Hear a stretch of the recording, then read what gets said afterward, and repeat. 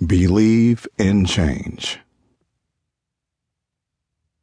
A young boy named Barack Obama saw change through his parents, and it couldn't have been more transparent.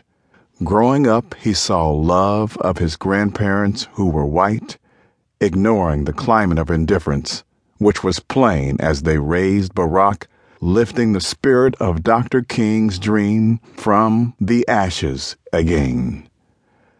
Barack Obama believes in change because he lived it as a child, with white and black people giving beautiful reasons to smile. His mother worked hard, though little she had. She was raising a future president.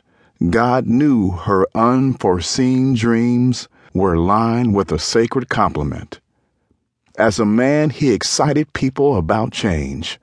This is where he saw hope in their eyes, as their hurt made them cry. Seeing the best in people is how to be equal. Being proud of your worth, he made them feel their goals were essential. Now Barack Obama is living the dreams of his mother and father, as they dreamed of change, and it was their son where change was made. This is the only chance we have to truly end the war. It's not symbolic. This is real. 16 votes, and we can turn the page on this war. 16 votes, and we can start bringing our men and women home. Let me just close by saying this. We can only meet these challenges together. We can only take these bullets out together. We can only strengthen our cities and towns, and in turn transform our nation together. We know how doctors do it. We watch some of these TV shows like ER and Grey's Anatomy.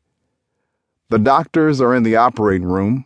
One's got the scalpel, but the others are watching the monitors and administering the IV. The nurses are on the job.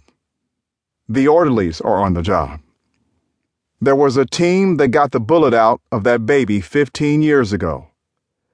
She's got a scar on her arm, always will, but she survived.